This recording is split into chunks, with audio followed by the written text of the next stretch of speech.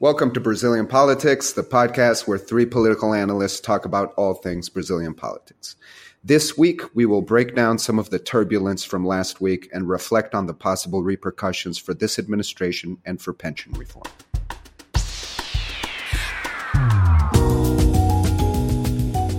Welcome to Brazilian Politics. I'm Michael Lopez, and I'm joined by my colleagues Lucas and Thiago Aragão. Thank you for joining us once again. Thank you, Michael. Thank you. So we just had one of the most politically turbulent weeks of this young administration. I think it would be helpful for our listeners to break down some of the developments from last week and to give some context on what is behind these events and their consequences for this administration. So first of all, let's start with former President Michel Temer. Former President Temer was arrested, and now, just moments ago, this Monday afternoon, we have the information that the rapporteur of the case in the federal court for the second region has determined that Michel Temer will be released. Can you help break down what happened and what does it mean? Well, Michael, I think looking at the practical consequences, the executive branch and the legislative branch have problems of their own. The lack of dialogue, very turbulent relationship in recent days with statements being said by both sides which increase even further the temperature. But I think the main practical consequences are in the relationship between the legislative and the judiciary, who have been fighting sometimes a silent, sometimes a very vocal war in the recent years. The car wash operation has been very aggressive to the political world, leading in arrests, leading in investigations, leading in problems electorally for a lot of the heavy hitters of the Brazilian political system. I think the legislative will try to fight back as they have in the past, and now they have a window of opportunity, mainly because the judiciary branch and the car wash operation, which has been seen in recent years as a divine entity, for the first time, or one of the first times, have been suffering criticisms after the Temer arrest. Many people seen an exaggeration of arresting a former president with no formal indictment or no formal trial or anything like that. So definitely the legislative branch will try to respond in some way to the judiciary branch. Now, there's been some talk about the activism of the car wash investigation. Can this Michel Temer arrest be seen as an example of the political activism of the car wash investigation? And in addition to this, there are reports that this could be motivated by a federal Supreme Court decision regarding electoral crimes and a decision to move electoral crimes to the electoral courts. Are these two things related?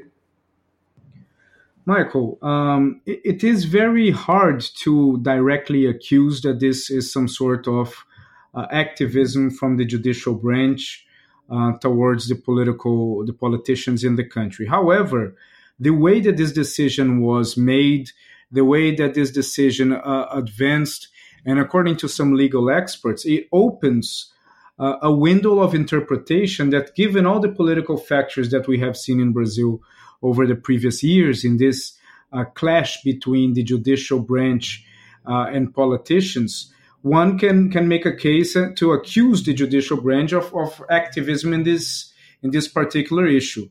However, one thing we can be sure, this enhances even more the type of narrative and antagonism between the political world in Brazil, the judicial branch in Brazil, society in between pick their sides naturally, most of the time against the politicians, and this is understood. And overall, it emphasizes even more globally the image that Brazil is still undergoing a nefarious period in which no politician or no political group can be taken seriously in terms of credibility because of how things are developing. And I think just to finish, I think it's important to mention that this episode of Temer being arrested just makes the line even clearer between the narrative of the old against the young politics, the new politics. So obviously Bolsonaro has been in parliament for 30 years and has been through several parties, very established parties in Brazil.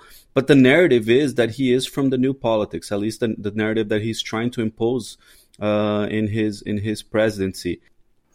Thank you for that, Lucas. And I thank you for mentioning the old politics versus new politics. That's something I'd like to come back to in just a second. But to wrap up this first segment about Michel Temer's arrest, I'd like to hear a little about how this episode affects the plans in the Senate to establish an investigative parliamentary inquiry committee into the judiciary, the CPI known as Lava Toga. Is it more likely to get off the ground? What's the situation for this investigation committee in the Senate? Michael, I think that yes, it affects even more. It strengthens the internal narrative inside the Congress of putting this parliamentary investigative committee forward. As we have seen during the week, we've seen people from congressmen from all different parties, including the Workers' Party, criticizing the prison of former President Temer. And why they're doing that? They're doing that first to strengthen their own narrative in relation to what they think it was an injustice in relation to Lula, but also to try to pinpoint that there is a directed target from the judicial branch against politicians. And then politicians as a whole should react as they see this as biased behaviors. So yes, it strengthens a lot this point. And I believe that this is a story that will last still a long time, and it's not going to be now. We're still going to be reactions from both sides. Thank you for that. Now, taking a closer look at the complexity of these political relations between the executive and the legislative, last week we had another episode that further complicates this relationship. We had the Speaker of the lower house, Rodrigo Maia, get into some tension, some disagreements regarding the expected progress of the Minister of Justice's anti-crime proposals, which he sent to Congress as well. The situation was then exacerbated after the son of the president, Carlos Bolsonaro, chimed in on social media. Could you help break down this scenario and this situation for our listeners? Yes, Michael, it's a relationship that has growing in tension and turbulence in the last couple of weeks and reached quite a strong episode last week because first of the arrest of Moreira Franco, former Minister Moreira Franco, who has family ties with the President of the House, Rodrigo Maia, and also with Rodrigo Maia not, in the opinion of the government, giving the deserved priority to the anti-crime package of Justice Minister Sérgio Moro. This has created several statements in the press by Bolsonaro and his sons against of what they call the old politics, the Congress, the legislative branch, insinuating, sometimes even very explicitly saying in all the words, that the political world is trying to reach agreements which they will not accept. President Bolsonaro even mentioned that he will not go down the same road as President Lula and President Temer in the agreements. It's important to mention that neither Lula nor Temer are arrested because of agreements made with the Congress. Even though Lula was thoroughly investigated in the Mensalão scandal, obviously there was wrongdoing in the horse trading and the pork barreling at that time.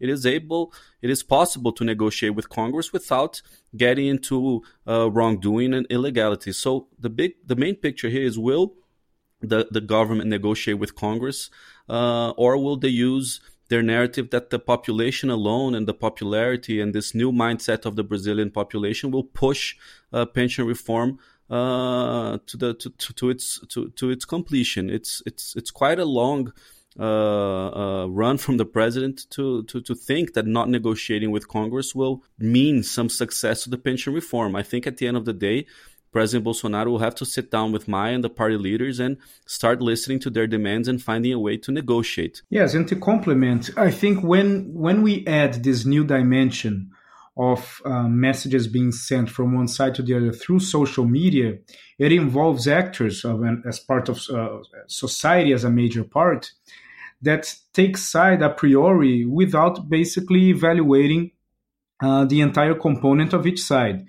So when the president says that there is nothing for him to articulate or to negotiate with the Congress because he already sent a proposal there, and the legislative branch has just to decide and to vote, it gives the impression to part of the society that negotiation is bad and that negotiation is only possible through wrongdoings.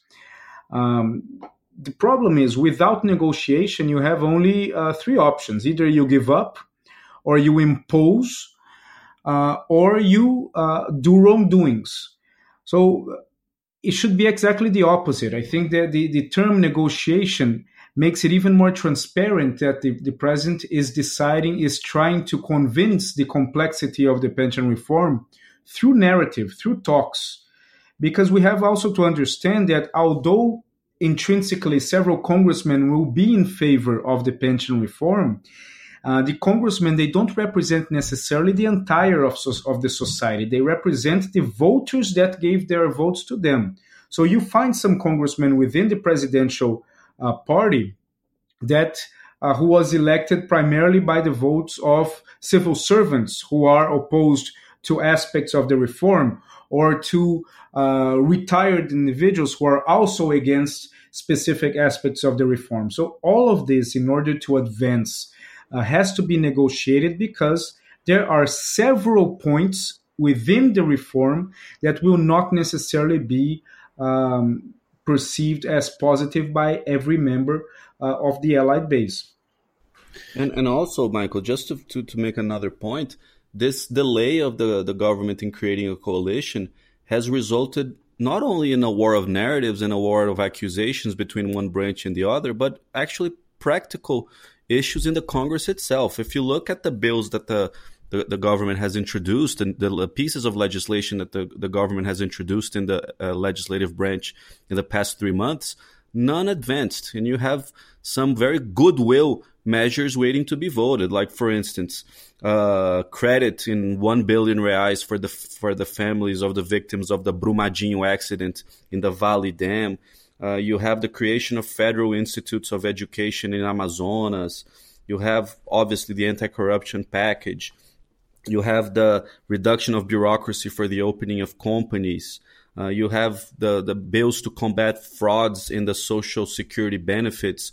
So as you can see, this not only hinders the important and controversial issues such as the pension reform, the priorities and controversials like the pension reform, it also impacts the minor bills and the smaller, less top-of-the-shelf bills that the government is trying to implement. So the Congress is sending a very clear signal.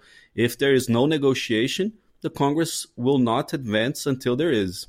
Thank you, Lucas. And I think this sentiment was also echoed by Rodrigo Maia last week when he, first of all, it was widely written in the press that Rodrigo Maia was personally offended by some of this tension, especially with Bolsonaro and his family. And he went as far as to define Bolsonaro's new politics as not doing anything and then waiting for applause on social media. And in the wake of these statements and in the wake of these press stories, there was talk of Maia temporarily abandoning efforts on behalf of pension reform, an idea that made the market very nervous. So my question is this realistic? And if so, what can the government do about it? How much power does Maia really have regarding the government's congressional priorities?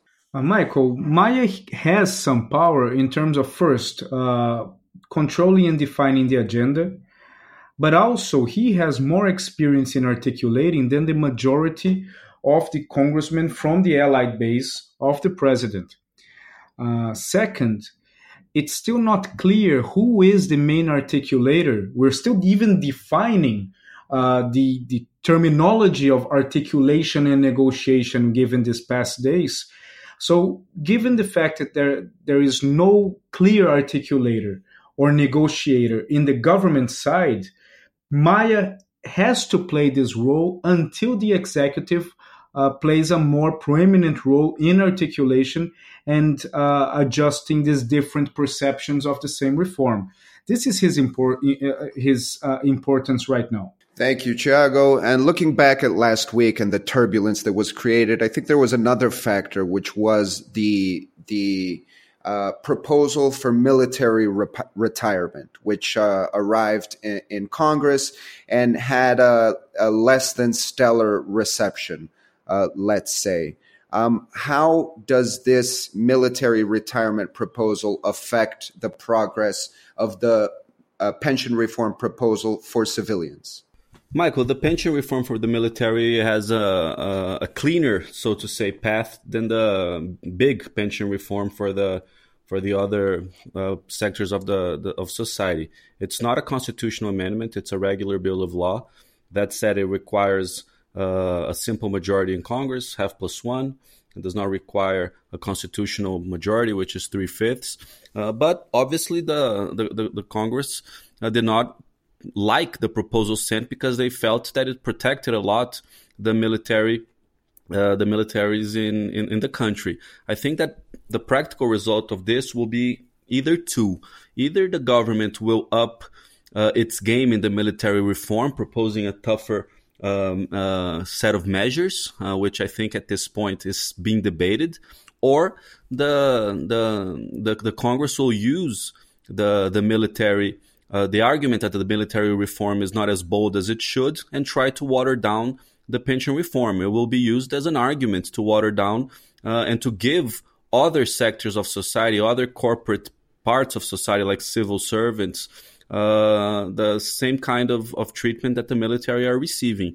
Just to comment on this point that Lucas made, this is a clear indication of lack of dialogue, of lack of negotiation and articulation, because if the executive had called the leaders of the main allied parties and before the pension proposal for the military had been presented in the Congress, perhaps there would have been a conversation about that, of holding a little bit more, of trying to change the narrative around it, because it sets the bar.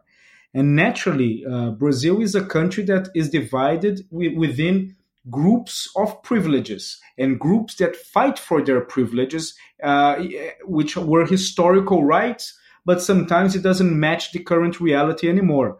So when we set the bar in a way that it's not perceived as ideal between the individuals who must vote the decisions, we can create a domino effect that at the end of the day can affect the rest of the reform. And in the context of these complex political negotiations between the executive and the legislative around pension reform, but also around other bills of law, we have a further complicating factor. We had two polls released last week, one by XP and one by Ibope, and they both show the same trend. They show that Bolsonaro's approval rating is declining. How does this affect negotiations around pension reform? How does it affect the relationship between the legislative and the executive?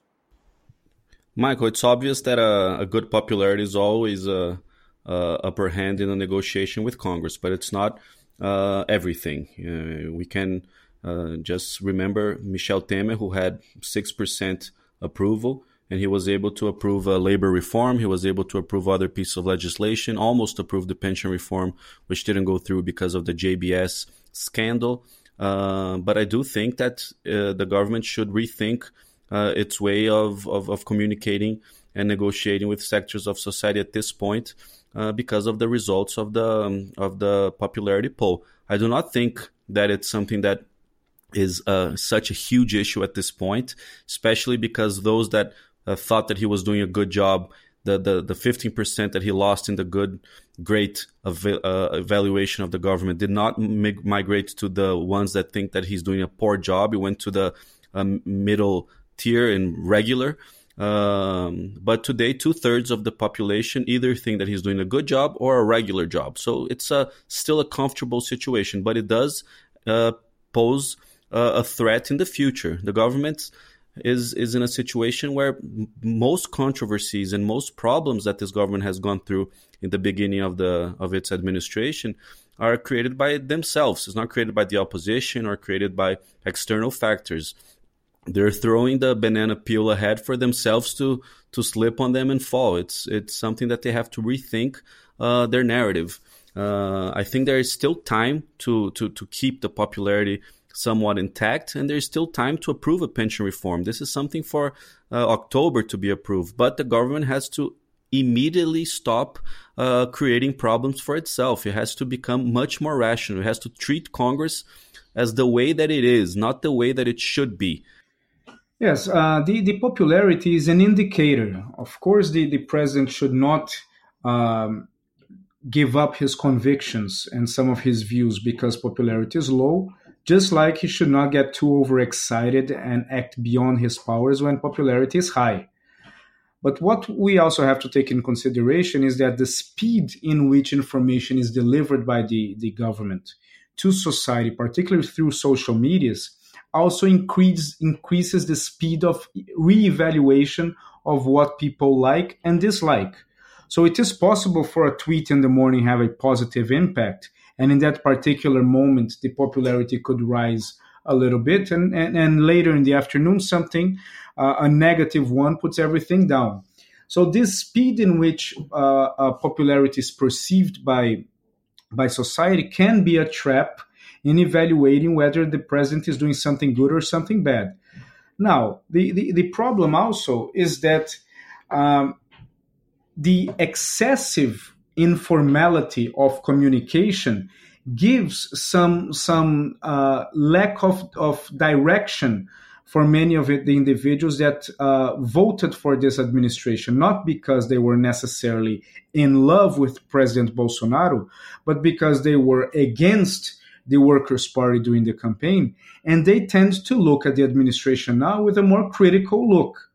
And this more critical look tends to always range between neutrality and a neutral negative, unless the government actually is able to advance in the agendas that are perceived as more urgent. Thank you, Thiago, and thank you, Lucas, for your analysis. We have a bit of a piece of good news. This Monday morning, we have reports that in a meeting with his inner circle, President Bolsonaro asked for efforts along two main lines of action. And I think we've talked about these in detail. The first is a focus on pension reform and the pension reform proposal and its progress in the lower house. And the second is just a general peace-building effort with the lower house. We will be back next week to discuss the consequences of these efforts. I want to thank Lucas and Thiago for taking part in this podcast, and I especially want to thank our listeners. We will be back next week with a little more on Brazilian politics. Thank you.